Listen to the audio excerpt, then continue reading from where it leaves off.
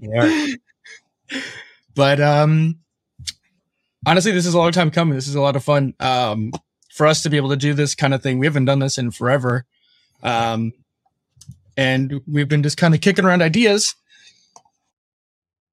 for a little while now. And this is our way of trying to, I guess, I mean, it's an old quote, but it's being more nuanced in the noise of the world. I mean, and everything is, I mean, quite frankly, gotten crazier in the last couple years. Like the hits just keep on coming when it comes to chaos inducing things, right? Like you'd think we'd get a breather post pandemic, and yet here we are with not so much. Raining, which is pretty wild. Yes. Yeah. It's been nonstop for our generation. I mean, it's been 9/11, the longest war in American history, economic collapse in 2008. Yep. Geez, I mean, COVID. Right. Every time I think it's like it'll be smooth sailing from here on out, and then it's not. And also, whatever who was it? I forget his name. At the end of the Cold War, he said this is the end of history. That was crazy. Right. History never ends. History is a unending series of catastrophes that we just keep recovering from. This has become extraordinarily evident in the last few years. Yes. I mean, you'd have to be foolish to think that, like, it's one of the things I always think about whenever you hear people talking about history or what we expect to happen or things like that. And it's always like, well, every generation thinks they're in the most chaotic or in the, you pick whatever it is. Yeah. Everyone feels like they're in the chaos of it all or the end of the world, whatever. Like even just thinking back since like World War II, we had World War II happened and they were the greatest generation because they, showed up and served and whatnot. But then you had the Vietnam War show up after that. And then it was like all the chaos that evolved in that area. And then we had our thing with the 9/11 and the chaos that ensued from that. So it's just like this, to me, it's just a never ending just ball that rolls. And it only looks like it's stable or better than it is today when you have like distance from it. Yeah, the stability, I think, is an illusion. And I think that's being aided by the psychological distance that's being sort of exacerbated by, I think, the internet. That what's gone on is that we sit here and spend all this time online, but online is kind of little or no obvious consequence, that it's so abstract that any consequences it has are way down the line. It's not so obvious. Everything seems like entertainment just because you're watching it on a screen. Yeah. I was actually at they have like brown bag seminars, what they call them. They're just brown bag. You bring your lunch in over an hour. Some professor talks about their research, right? Okay. A couple of weeks ago.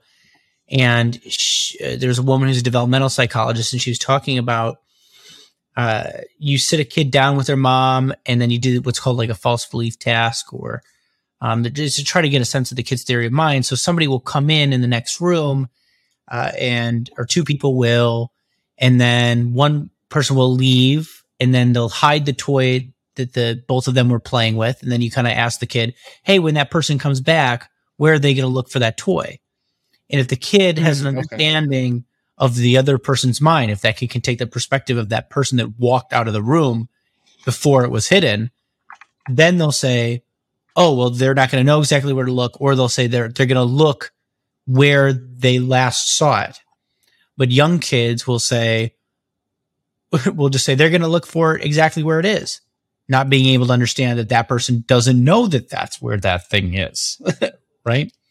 So yeah, just to make it a touch more concrete, if me and you are in a room, this kid's watching, and we both have a ball. We're throwing it back like a baseball. We're throwing it back and forth. And then I put it down on the table and you walk out. And then I take the ball and I put it underneath the table. Then a kid who can put himself in your perspective would say that you would look on top of the table, but the kid who doesn't or is unable to take your perspective, who can only have their own perspective, will say you'll look under the table, despite the fact you would have no idea that that's where it would be, right? So you run that test, and then you do that test on screens or not on screens, right? So to what degree is a computer screen or a television screen making this, adjusting the way that the kid thinks? And so the kid actually performs worse with the screen, and it doesn't seem to be a perceptual issue. They work this out in a few different ways. What they think is going on is that when the kid looks at the screen, they don't believe it's real. That all this kind of just doesn't seem. We're just watching TV here, right? So, that's a touch of evidence for the idea that what we're doing, or what's occurring, might be occurring, is that as we spend more and more time online looking at screens, we think that these screen things, this world, is an unreal world.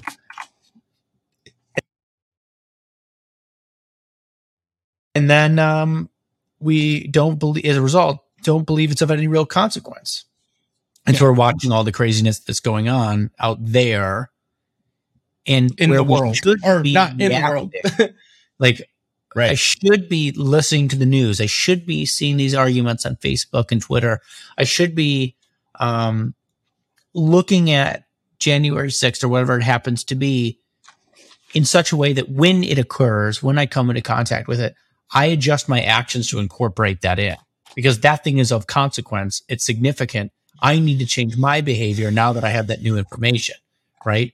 But instead of what we're doing is just thinking that, oh, it's all BS. It's all out there. It's nothing that I say on Twitter really matters. Nothing that I do online really matters. And I can't help but think that that bleeds into our day-to-day lives, that people are interacting with each other now as if they're unreal things on a screen, that they've been practicing this certain level of fakeness for so long that they can't divorce their experience from it anymore. And even though they know consciously that this is real, like no one would ever, if you ask them, say that this is bullshit, they experience it as not of any consequence. And that contributes to the meaning crisis that guys like John Vervaeke talk about. Yeah, we should do a podcast on just his stuff down the road before we derail ourselves on the actual topic, but it's related for sure. Yeah. And this actually, so this all brings us to what the purpose of this live stream is, right? Because we were talking a little bit, and I was thinking that a lot of books that I hope people could understand that have been impactful for me, or I've admittedly have difficulties understanding, I found that in talking about the book with another person, just reading through a paragraph or something, I could remember it better. It was more accessible in that way. Made two heads are better than one, right?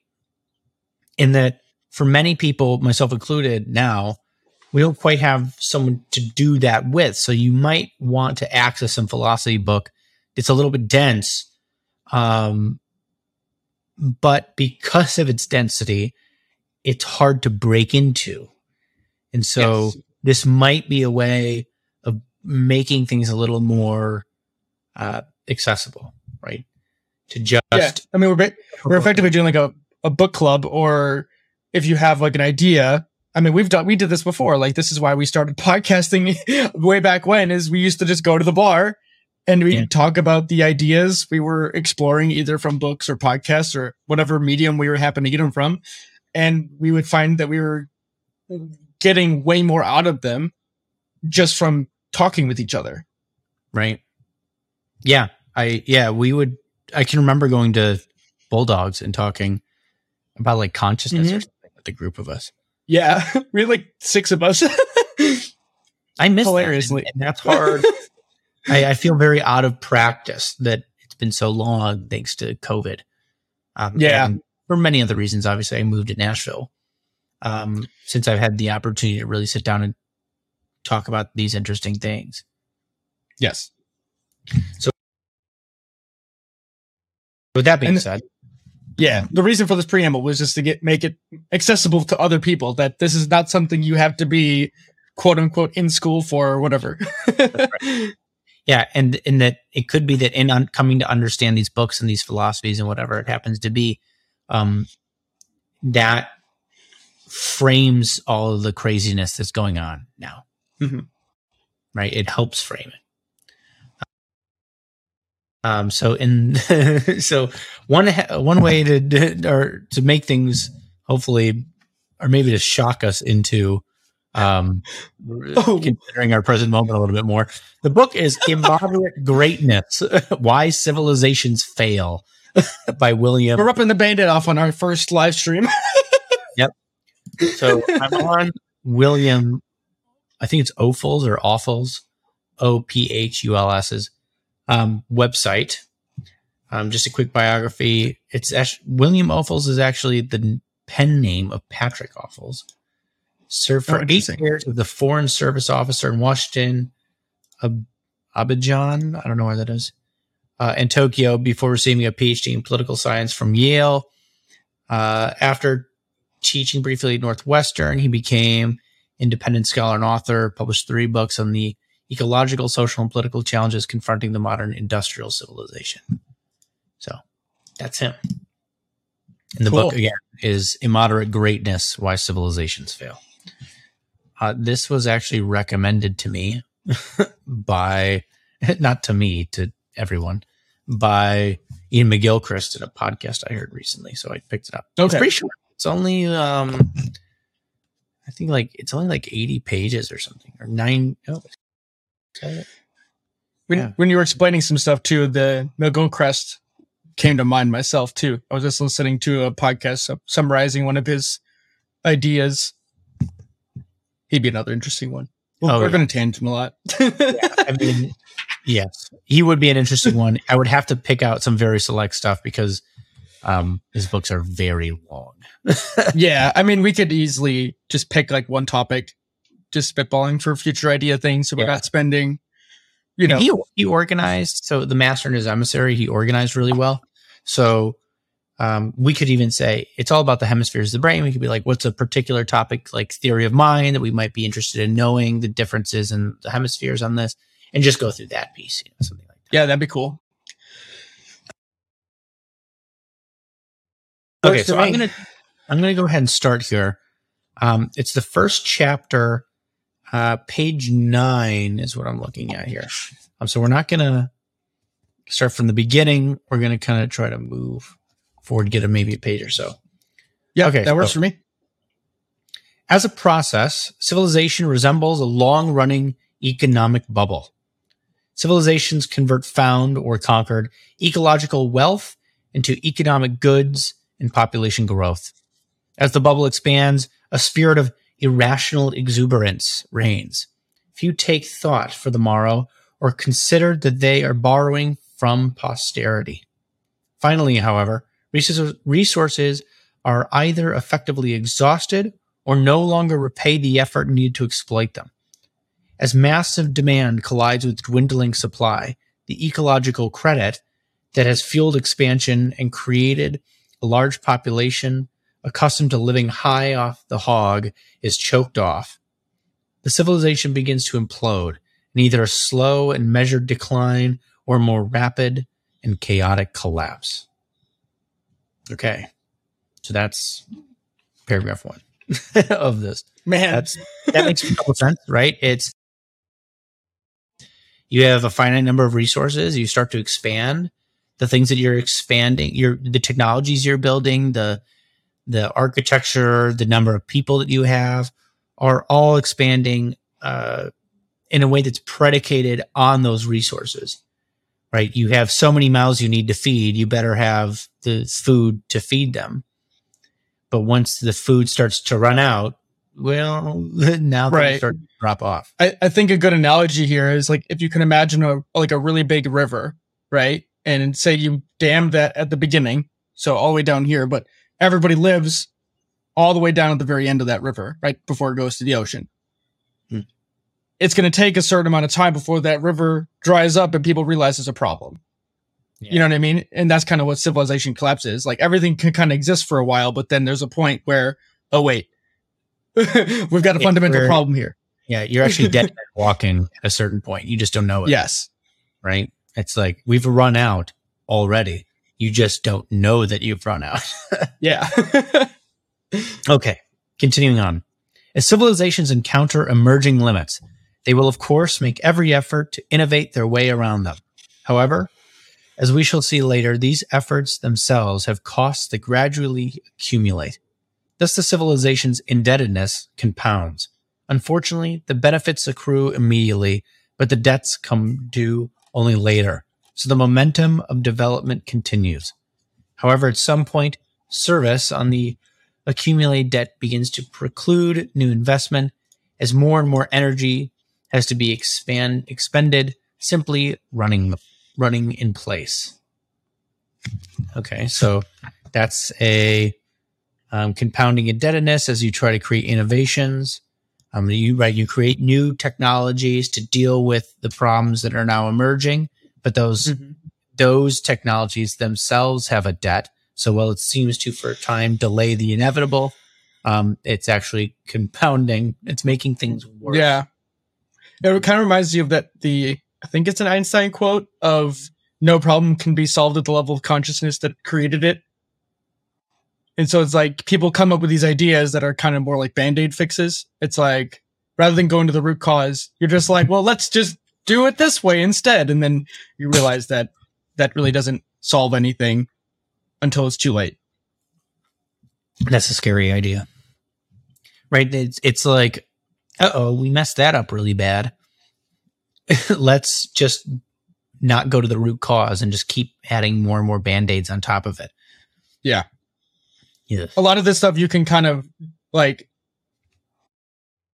when you look at civilization level, I'm going to just kind of tangent a little bit, but when you look at civilization level, it can feel so big that for like any one of us, this is such a huge problem that how do you fix it? Right? Like the individual impact each of us can make is really difficult. But if you zoom this down into a smaller scale, say like your personal healthcare, you can kind of look at these things in that similar way. Civilizations are just larger organisms to some degree.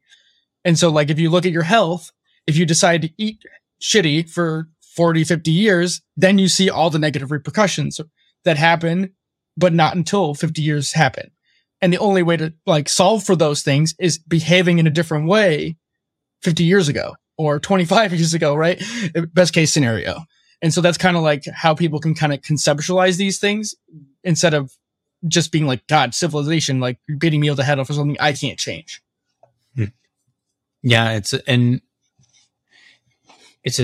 very it's a strange problem because what I'm like the objection I'm getting in my head to what this is talking about is something like the nature of progress itself. Like the example that I always get to or fall back on is that we solved starvation with obesity. Right. Right.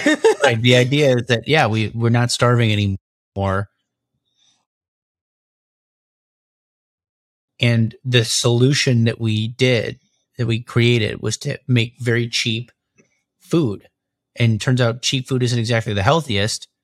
And so we have a whole bunch of people, instead of the poor starving to death, now the poor are obese. Right. And so that's they're eating themselves to death in some sense. Yeah. It's not good food. Yeah. I mean, it's one of the... Sorry. No, you're good. Go ahead. I was going to say, you get people who complain about that, like complain about the fact that the poor are overweight and so on. And they're right to that we should improve the quality of our food. But in context, you have to understand that this is a significantly better problem to have than starving, if only because it takes 40 days to starve and it takes years to eat yourself to death. Right? Yeah. One of the things I should mention here, I think that's important, is that it's easy to look at this and say, well, all of the stuff in modern society has its own problems, right? Like everything's a double-edged sword. But I would say that living today is obscenely better than even 100 years ago. Or, you keep rolling back the clock. Today's, like, it would be better to live with today's problems than it would be to live with 100 years ago's problems. Oh, yeah. Even 100 years ago, we don't have, food is stored on ice blocks still. And everybody has a horse and carriage only if you're super rich. And so the point I'm making is that what we have today is we have to realize that it's like, I'm going to use the Spider-Man quote. I don't mean to use it, but it's with great power comes great responsibility. Each of us has the responsibility to use the technologies and the advances we have, but nobody's going to tell you how to live in some sense. Like it's within your realm of influence to manage yourself, whatever that looks like. Yeah. But it was like, but if we all manage ourselves well, that's how we propel civilization to better places. Yeah, I totally agree. And it's not a perspective that you need. People are going to object to the idea that it's better to live now than in the past, it's just kind of a strange thing. I think that part of the reason that they'll react that way is because they think that saying that the things are better now than they had once been is an excuse not to progress. And that's how they hear that.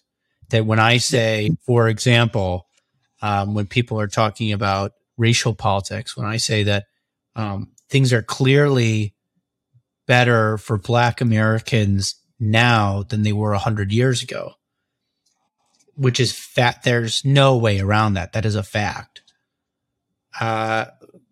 They will object because they think that the only reason you would say that is to dismiss their arguments about improving Black lives now.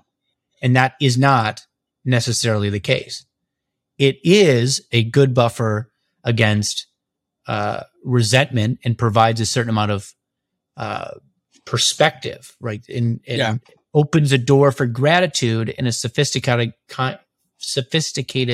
kind of gratitude that is balanced with the ever improving that progressive mindset that you still want to improve, right? And you can be and you can have gratitude, right? These things are not in opposition with each other. You can have gratitude, and you can recognize the problems of today and decide to progress. Yeah, I mean, civilizations and cultures are always in beta, to use a software term. like there's no such. Like, well, there's no such thing as it's like never a finite product. Like in some sense, like it's always in flux, and it's always in some places, right? There's pockets all around the world where it's like, well, North Korea's got some version of this software that's not so great. And then, you go to France or you go to, South America or Brazil, right? Like everywhere has its own version of it. It's only until you take like a snapshot of it to see where we're at, in the year 2022. Yeah. But it's never stagnant in the sense that it's like, well, this is as far as we'll ever go. Because that's just never happening. We're not a species that sits still. And to posit some place where it's good, like it's done, like nice job, we've completed civilization, is to posit a heaven. And or a utopia. And that's a dangerous thing to do, because once you have some perfect civilization, what wouldn't you sacrifice for that? Right? Well, what number of eggs isn't worth that omelet? Right. And so you justify an untold number of atrocities in positing a utopia. Like the means to the end. Yeah. And so you have to have an incremental view of history, that things improve slowly, and that's okay, because you don't want to bite off more than you can chew. right? You'll just be overwhelmed. You have to do this one little piece at a time and move forward. That's not sexy, and nobody's getting super excited about that. Nope. It's like cleaning up your room. That's not sexy either. But No. it's actually funny you brought this up. I was listening to Breaking Points earlier today. Sagar brought up a point about like history, and he was talking about he referenced Genghis Khan and how like when people zoom out in history and be like, well, look at all the good the Mongols did. They unified most of China, and they were able to establish trade routes and all this stuff. But then when you stop and say, wait a minute, at what cost? You realize that it cost like 10 million people, and there were different battles where there was so much blood and human remains that it was soaked for days with humans who had been slaughtered. So it's like that, like, let's not take a rosy-eyed view of history when at what cost certain advances happened, for humanity, like sum total. Like not all of this is going to sound good. Yeah. Even though it happened. Yes. These things come at an incredible cost. And the part of the reason that incremental change is good is because it isn't revolutionary. They're little revolutions instead of massive revolutions, because massive revolutions always are violent. And you might say, looking back 1,000 years, oh, good, Genghis Khan opened up a trade route. But you're right to point out that cost a lot of lives. And so if what you want is for the most good for the most people over the longest period of time, then the best you can do is incremental change, at the very least, to avoid incredible suffering for many people. Right. For gains that will probably not be sustained anyway. Genghis Khan's empire fell. Yeah. I think all these little parts off to his sons, and then they all just kind of dissolved after that. The infighting that happened after that. I think if anyone's curious about this level of history, go watch Dan Carlin's Hardcore History, or listen rather. He is one of the best. Hell yeah. Okay, let's move forward. Yep. So, all right, stealing resources from others is not a permanent solution, because Conquest 2 has serious costs. Imperial overreach has spelled the downfall of many empires. Even peaceful trade provides no escape from biophysical limits. To get resources from others, you must normally give something valuable in return, either resources themselves or goods and services that depend ultimately on resources. In short, on a finite planet, you cannot grow forever or violate the laws of physics. If you use renewable resources faster than they can regenerate, they will dwindle and ultimately disappear. If you produce waste faster than they can be rendered harmless, they will poison you. And if you use non-renewable resources to fuel current consumption, they will eventually run out. Of course, the ultimate limits are rarely reached because diminishing returns on ecological exploitation and extraction set in well before then. Technology and good management can forestall the day of ecological reckoning, but not indefinitely. Okay, so the part about overreach is really important. So what's his name? Is it Peter Zeihan?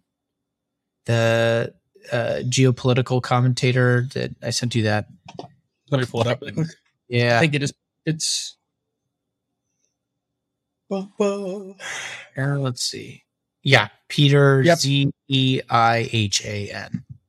Zeihan. Peter Zeihan. Maybe. Okay, so he was talking about what's going on with Russia. He's a geopolitical analyst. Talking about what's going on with Russia, and that Russia has been having a long dwindling collapse of their human resources. So that's their population, as well as some natural resources and so on. And that part of what they've been trying to do, part of what the Ukraine war is this overreach, is this expansion to make up for the loss of ecological resources that they have. And they're desperate, and they know that they're desperate, and that it's something like within the next 5 years, they're going to lose a huge portion of their draftable population because they're going to get too old. So they're like, if we're going to expand, we have to do it right now because we're about to run out of people.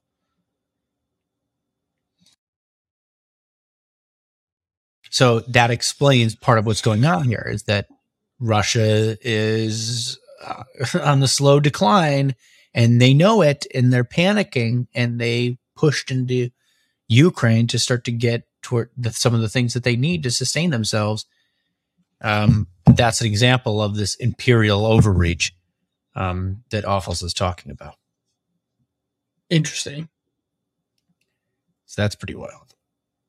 Oh, and this is great. Okay, so to make matters worse, it is not resources in general that matter, for natural processes are governed by a basic ecological principle called the law of the minimum. Thus, the factor in least supply is controlling. For example, to grow cereals takes soil, seeds, fertilizer, and water, as well as labor. Not only must all these factors of production be present for there to be a crop, but they must be present in the right quality or proportion. Thin soils or poor seeds will stunt crop growth even if all the other factors are present in abundance. Thus, some resources are more critical for civilization than others. Okay. That's same guy, Peter Zeihan, talked about fertilizer in China and how their soil is not good. Their quality is crap. So they have to produce a whole ton of fertilizer, and for the most part, they do okay at that. But I think he said that, I hope I get this right, that the things that they need to produce some of this fertilizer are imported. So they're dependent in other ways. They don't produce a lot of the fundamentals of what it takes to run a well-functioning civilization. Same thing he said with most of the developing world is they're not producers of like the quote unquote building blocks of a functioning society, like fertilizers or the seeds or having the soil quality to do this. You know what I mean? It's the simple things that people get hung up on because it's like, if your supply chain dries up, I mean, that's a lesson we've all learned. I mean, I feel like more people in the layman's group know more about supply chain now than they've ever had. Oh yeah. It's pretty wild. And that whole, so he has we should post this other podcast too in the notes or whatever, but he talks about, the African swine fever, that it's this disease that went around China and was killing a bunch of their pigs. Mm-hmm. And after it did, China thought it would be cheaper to, instead of, because a bunch of farms went under, they lost all their pigs, they collapsed. Instead of throwing money at those farms, they just subsidized new farmers, said, get after it, young bucks, like you can handle this. But what ended up happening is that it was probably cheaper, but not in the long run because these guys don't have the experience that the old farmers had. And so their pigs are in bad sanitary conditions. And as a result are at high risk for another wave of the African swine fever. And they're anticipating that happening again in China. So there'll be another wiping out of their pigs at the same time. Another example of the root cause, not addressing the root cause. Yeah, right. They didn't this is one of these problems that dictatorships have, is that they can just go, oh, we'll just do this. Where the market in some sense would find an organic solution. It would work around it. You'd have probably some of the larger farms taking over supply and providing that and filling in the vacuum that all the smaller farms made and all that. But instead of letting it organically occur, they imposed a government idea, like some genius in a boardroom thought, well, we'll just do this because it's cheaper in the bottom line. And then sure enough, they just set themselves up for failure because they don't know. This is why I don't like centralized government. I don't like centralized decision-making of any kind, because the guy then who's at the center ends up being so far removed from the day-to-day workings of the people on the periphery that he's just totally unequipped to make a decision, because he doesn't have the facts on the ground, like the guy, the hog farmer does. Right. He's the one who knows what it's like to be the hog farmer and seeing this disease ravage the herds.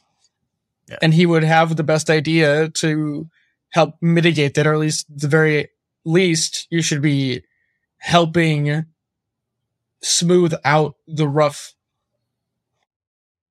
I was going to make a C analogy, but it doesn't work. But you know what I mean? Smooth out the speed bumps, basically, for something like that. It's nuts. It's a terrible idea. They did it for a little while in Afghanistan. Oh, who was it? I forget which Medal of Honor recipient it was, a Marine. But he ended up being in a situation where they couldn't get artillery to a bunch of guys who were pinned down and getting killed. He just charged out there and broke all the rules. But the reason that they couldn't get artillery to these guys, and the reason that they weren't allowed, like he actually just disobeyed commands and went out and went and saved all these dudes. Not say he didn't save all of them, but he brought a bunch of as many as he can. Yeah. The reason that he was breaking the rules on that is because at that time they had been so concerned about civilian deaths that they, in kind of a political panic, centralized a bunch of the power. They said, okay, you guys keep making mistakes. Well, now some general or something has to okay this before you can do it. But that centralized the decision making. And when things got tough and chaotic and people didn't quite know what was going on and it's an emergency, it took forever to make a decision about this because it has to go up every fucking link on that chain of command before they can finally just do what had needed to be done, what everybody knew needed to be done from the outset. And people died because they had centralized the command too much.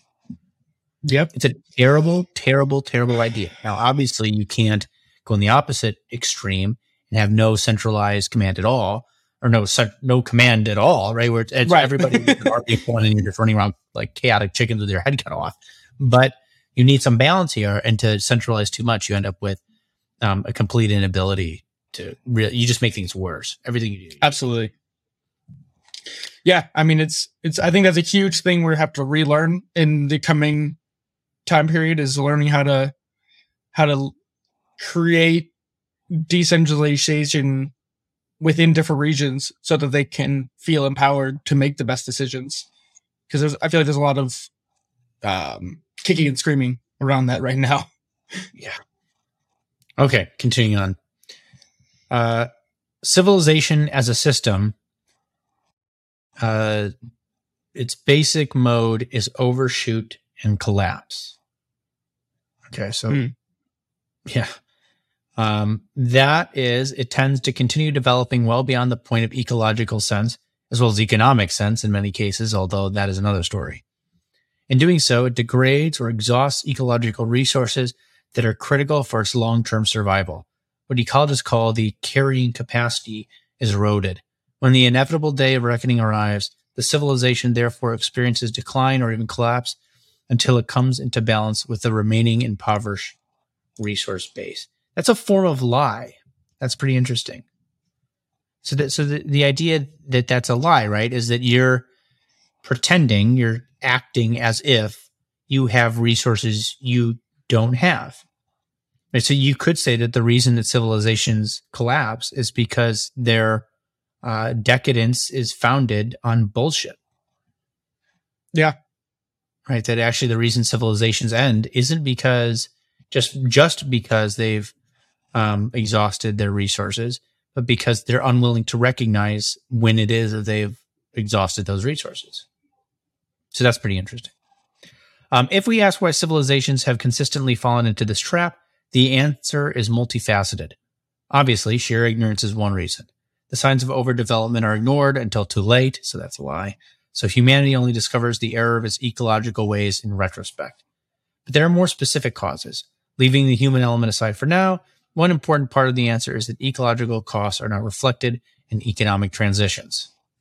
For instance, if 10 sheep are bartered for one log, the fact that the sheep may have contributed to desertification, so making things into a desert, through overgrazing, or that the tree represents ecological capital, not just the cost of felling the tree and transporting a log, is not reflected in the transaction. Thus, a market failure has occurred. The prices do not represent physical reality.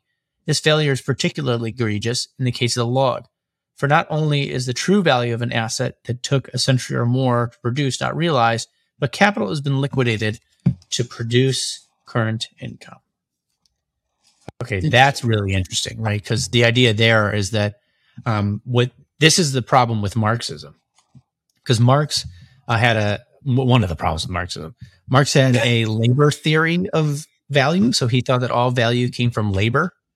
That like the value of the tree came from the effort that I put into cutting it down, into carving it up, into turning it into a chair, right? So you buy the chair, and what you're giving me money for is all the labor that I put into that. And it's true that you are paying for the labor, but that's not all you're paying for, which is what their point with William Ophuls is pointing out here, is that the tree took 100 years to grow. The tree was preserving the soil, for example, stopping landslides because of the roots. Like, there's a whole bunch of other things that that you're not taking into account. And so there's a, what do you call it? There's a market failure, and that market failure is that the cost that you're paying for that tree is not reflective of its value, because you're not able to recognize the value of the tree in some sense in and of itself. Right. There's the hidden value that you just care about the wood of, the actual physical material, but not the intangible things that you don't realize. Yeah. That's fascinating. Okay. So here we go.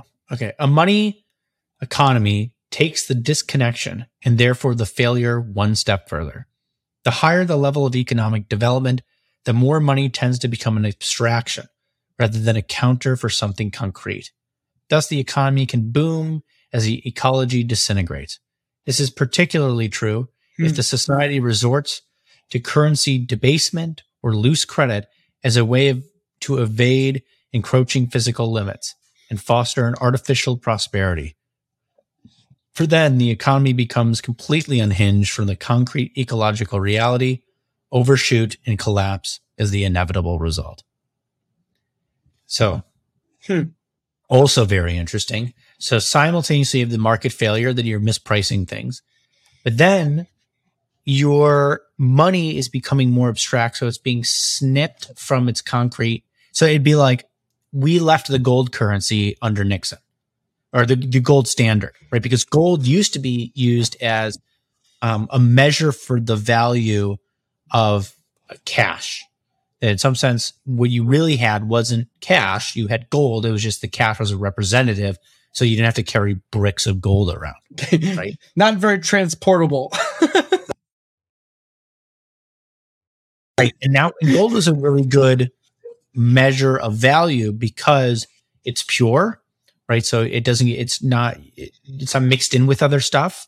So that allows for you to so it's just gold, right? You don't have to start like picking apart atoms to figure out how much of something you have. It's just gold, right? But in addition, it's rare. So that scarcity gives a certain amount of value, right? Yep. But when we when we cut that line down to reality, our money only has value because we say that it has value. Right. Because we all agree. The government says it has a certain dollar value, and then it's also bought in by the world economy.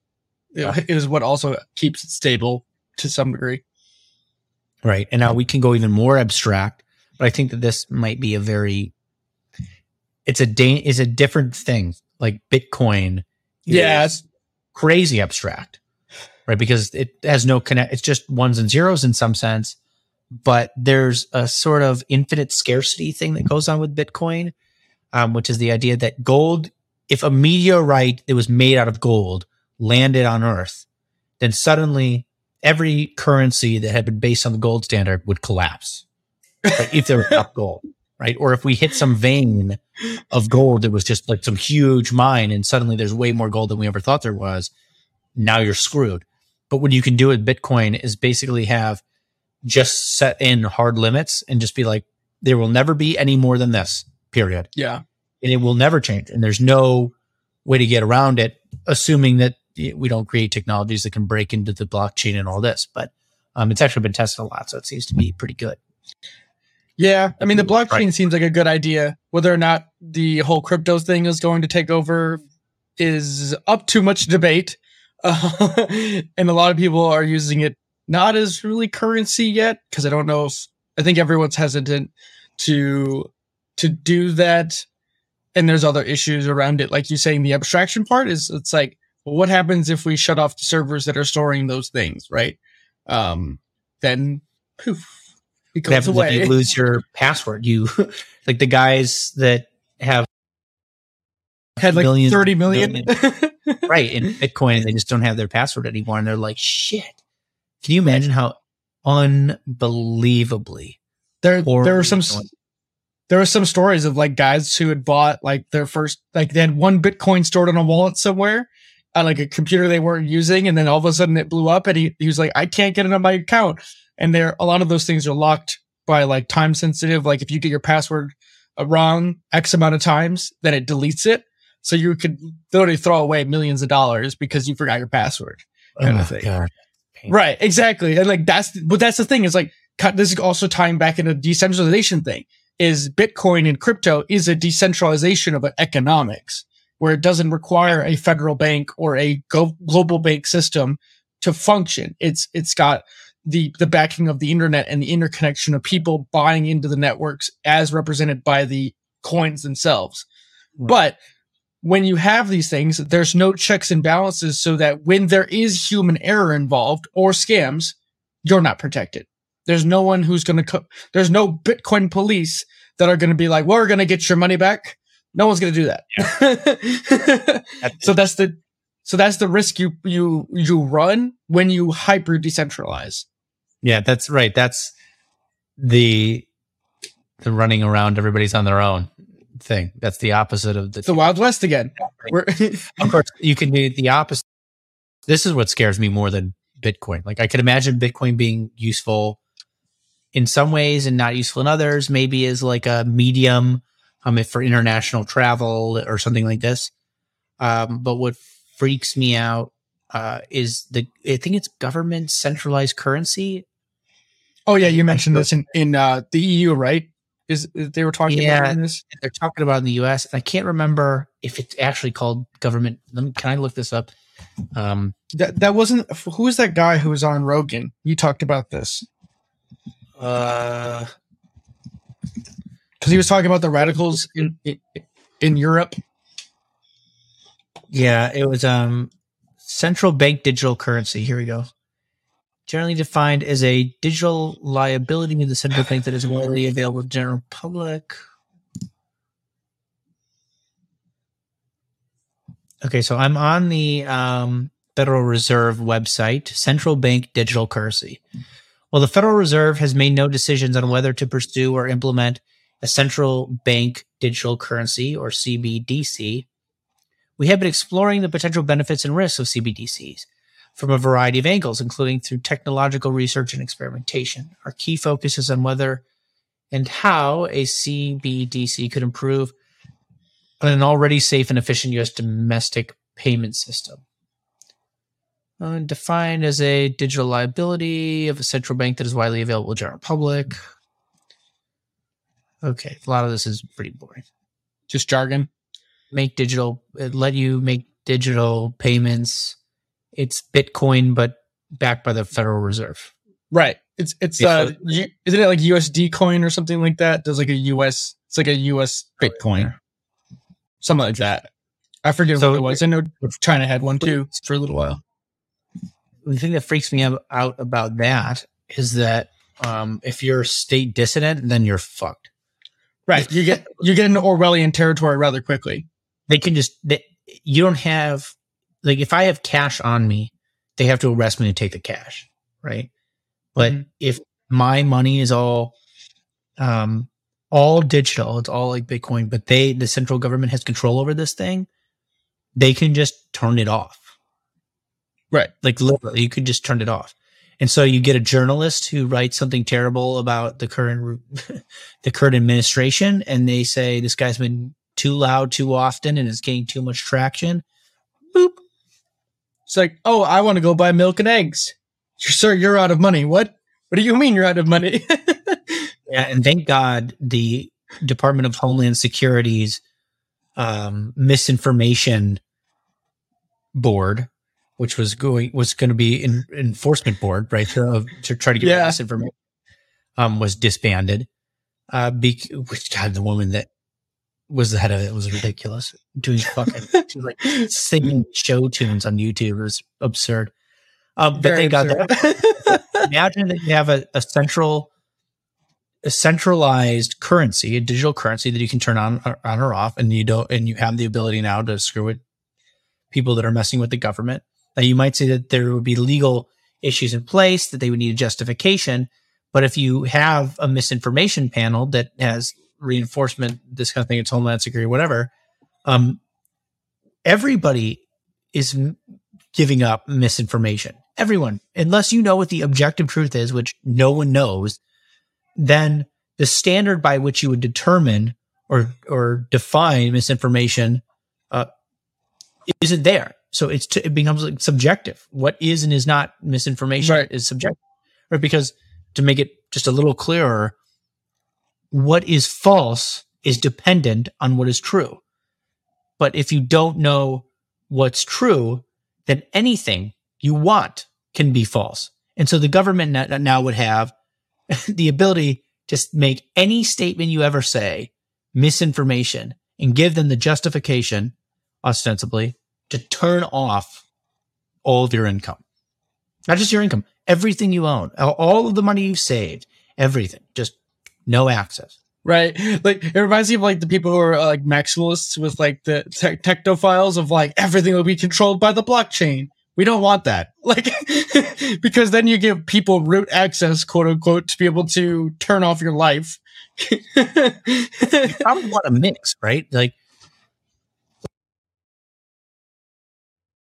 I would think so. I'm thinking of nature now. Like, nature deals in abstractions. In us, right? Because the human brain has layers of increasingly abstract means of expression. So hand gestures, body language, this is all very concrete, but it's actually more abstract than just acting, right? So an animal, we'd say the less sophisticated, not great apes, animals don't do, all of their action is a concrete, direct meaning, right? They bite something because they're trying to eat it, right? There's no biting something or like snarling their teeth in a way that's a symbol of expression to tell you the risk here. Right. Right. Like smiling, like smiling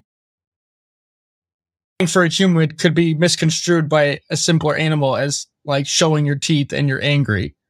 Well, we're weird because, so here's one touch. So a lizard just acts, right? That's all that it does. Everything there is no break between the action and the meaning of the action.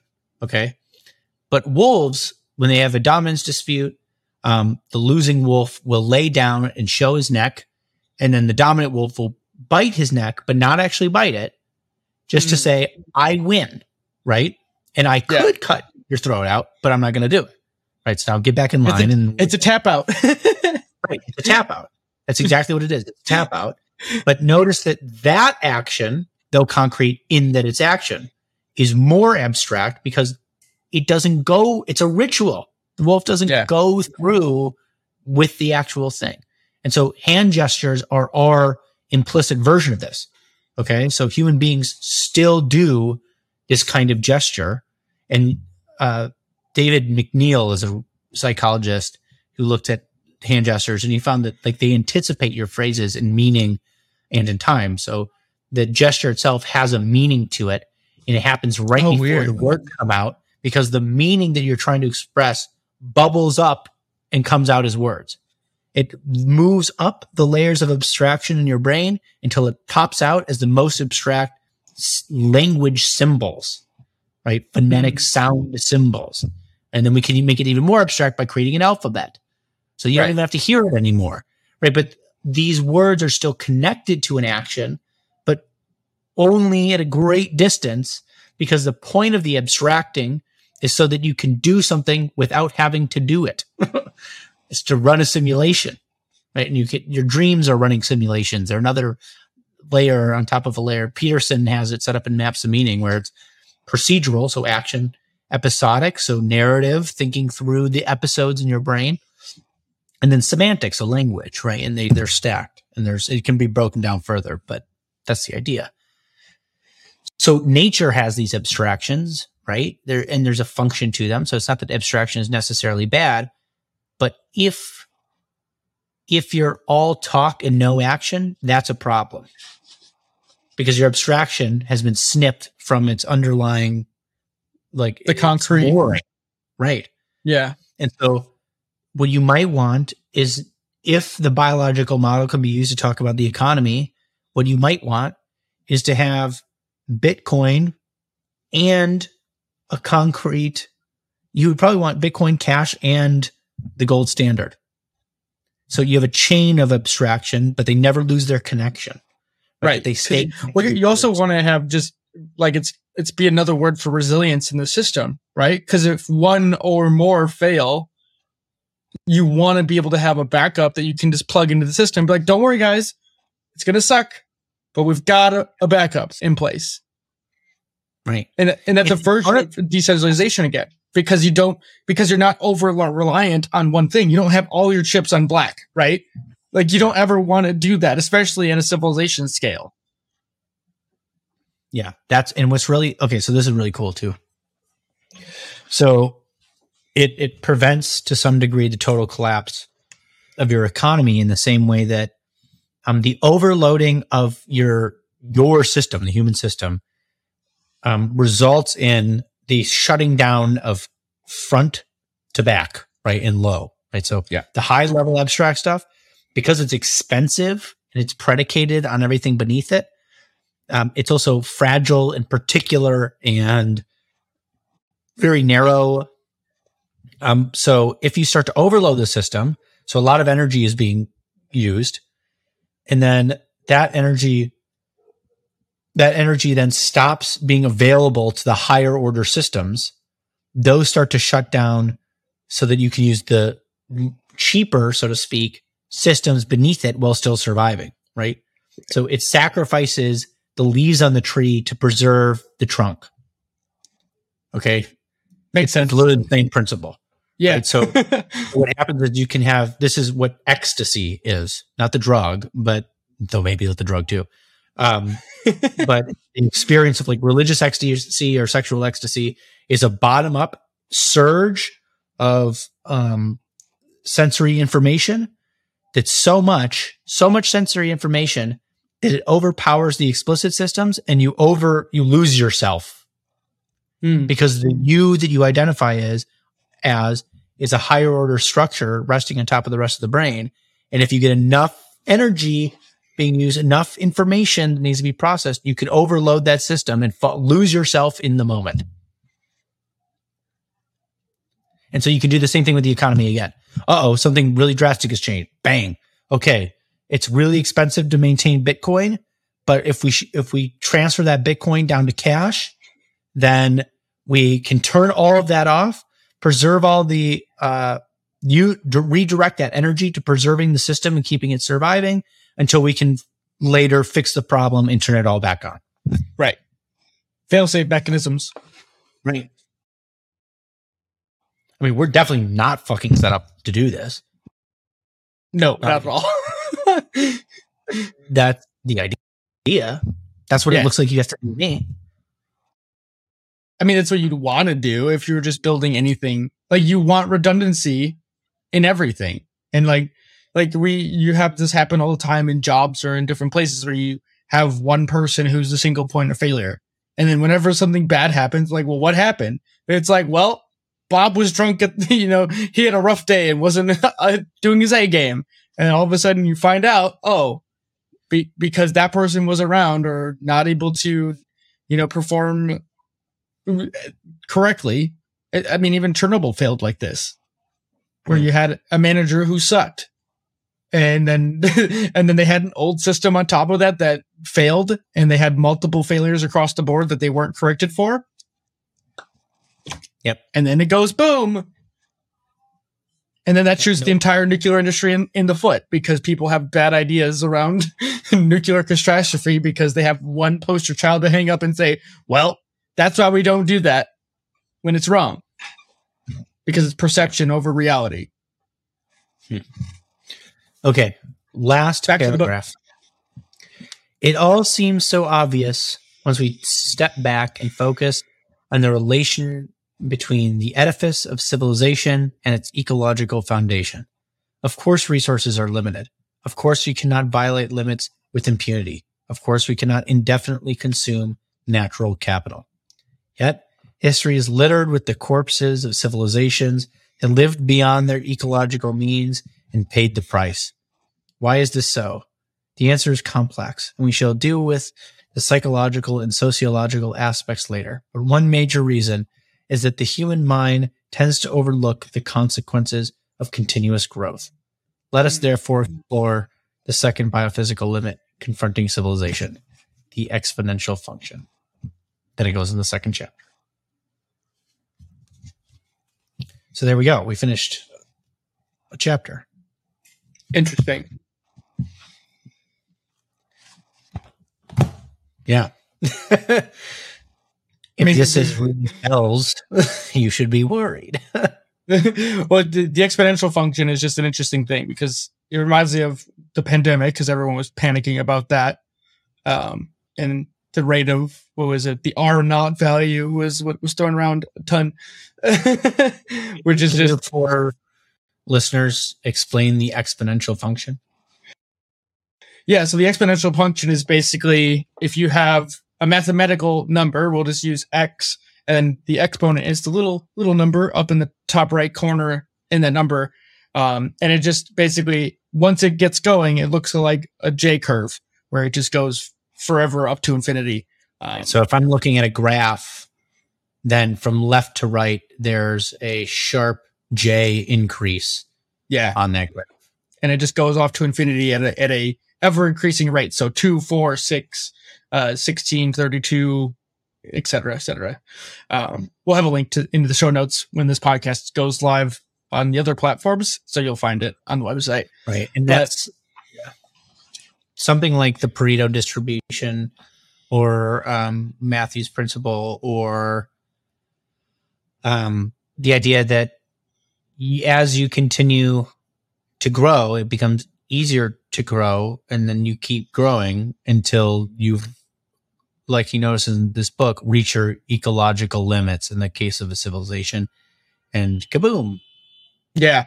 I mean, I've thought about this a lot, right? Like, for some reason, ever since we were little, there's been this like thought that the economy can just grow forever, and every business can just, get 2% year over year revenue and all these things, right?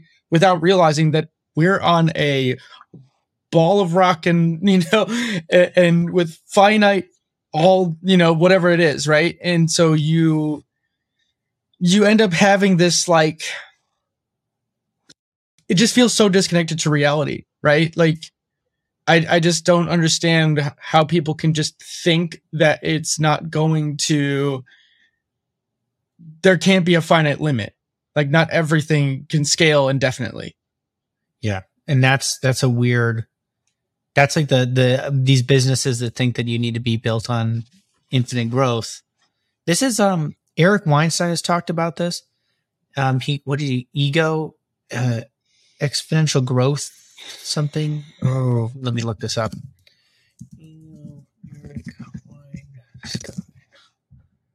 Embedded growth obligations. Okay. So there's structures in the institutions that are predicated on the idea of growth, is something like the idea.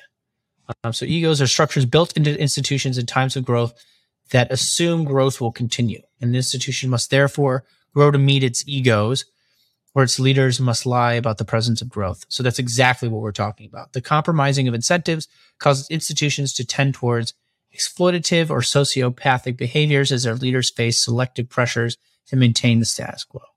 Right. Eric Weinstein first publicly introduced the idea in his first appearance on the Rubin Report on January 6th, 2017. Okay, this is according to The Portal, which was his podcast wiki. Wow. Okay. Cool. So that's very interesting. Yeah, I mean, it's just, there seems to be some sense of like divorcing from reality. And I don't know why this phrase but I've been thinking about it a lot lately, but it's called, it's kind of a buzzword term, but called motivated reasoning. And we all have motivated reasoning for whatever reason. But basically what that means is your behaviors are driven, or your behaviors and your beliefs are driven by what you believe. And a lot of times we end up believing things because we're motivated to believe those things by either our own choices or by choices of what others are asking of us. So either spouses, bosses, etc., friends, family, or otherwise. And you see a lot of this kind of, in another word for this would be rationalization, where you rationalize away these things, even though they cannot be sustainable. You just lie to yourself and say, well, I do this for X, Y, or Z reason, and you don't tether it to a reality. And then all of a sudden you fall off a cliff like a dodo, and you're like, well, why did I land up here? Where did I go so wrong? Right. Exactly. You divorced yourself from reality. That's what happened. That's it. And part of it is like, it's so funny to me because the lie really is a big problem, if not the problem in some sense. But the lie is more complicated because it's more like just any falsity. You don't even have to be lying insofar as which is to say actively deceiving, consciously deceiving. Yeah. Or remaining consciously ignorant. You don't want to know the answer to the question. Right. So you just don't ask it. And the Marine Corps used to say, don't ask questions you don't want the answer to. Yep. That's a common one. Yeah. So it's like, or you could do that. So that's willful blindness. Willful blindness. Yeah. So you have that, but all of it boils down to a certain kind of, it's a deviation from the nature of reality. So what that suggests is that if what collapses civilizations is that deviation from reality, and we have a bunch of reasons why not to deviate, or why to deviate from reality, to lie to ourselves, willfully or whatever. And human beings do this, and that is actually the thing that slowly and over time, as it compounds, results in the collapse of the civilization. Then the way to ultimately prevent the collapse of any civilization is something, it's enlightenment for everyone in the civilization, which is to say that insofar as it's possible to remove any deceits, to see the world as it is, to experience things without this illusion, then you can act in the world in a way that would allow for a civilization to be maintained indefinitely. Yeah. So so there we go. Wenzel, if we want our civilization to last indefinitely, we all just have to become enlightened. Oh, let's just go on silent retreats for years on end. It'll solve all the world's problems. I'm in. Do it.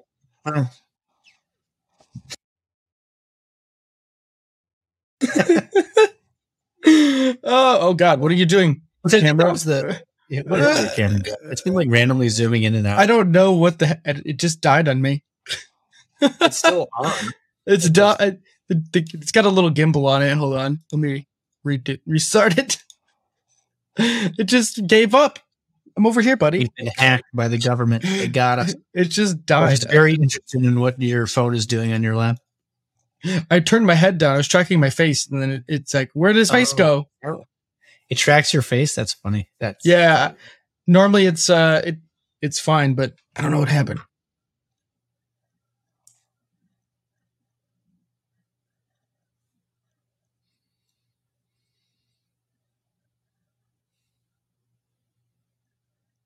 Well, hello, viewers. I hope you're all doing well. This is Feeding Curiosity After Dark. I'm now going to start reading 50 Shades of Grey. I hope you guys are ready.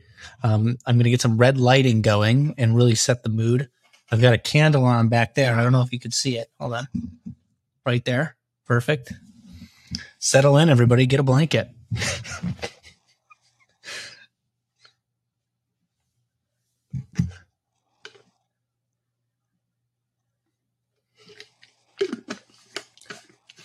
I actually have a story about that, about 50 Shades of Grey.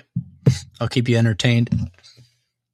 When I was deployed in the Marine Corps years and years ago, I was doing security. Okay, so we would sit around in a box, not too much, not very big, maybe 10 feet by 10 feet.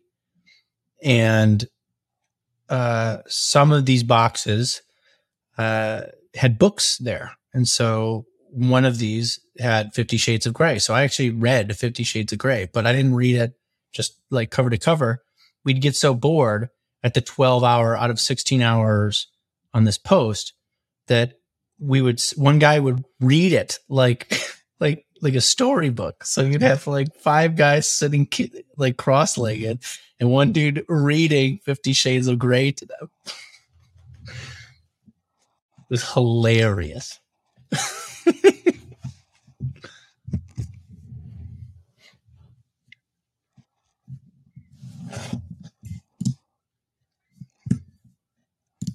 Let's see.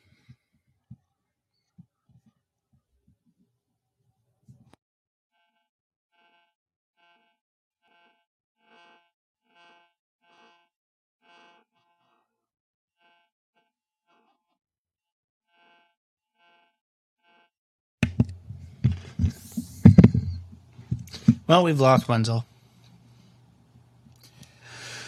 That's about it for the conversation as far as I can tell. Maybe we'll keep talking more when he gets back. But do you want to say I think this went pretty well? I hope that some people... I hope it's whoever watched or will watch this in the future got something out of it. I'm sure this will be turned into a podcast in addition to having been a live stream. Yeah.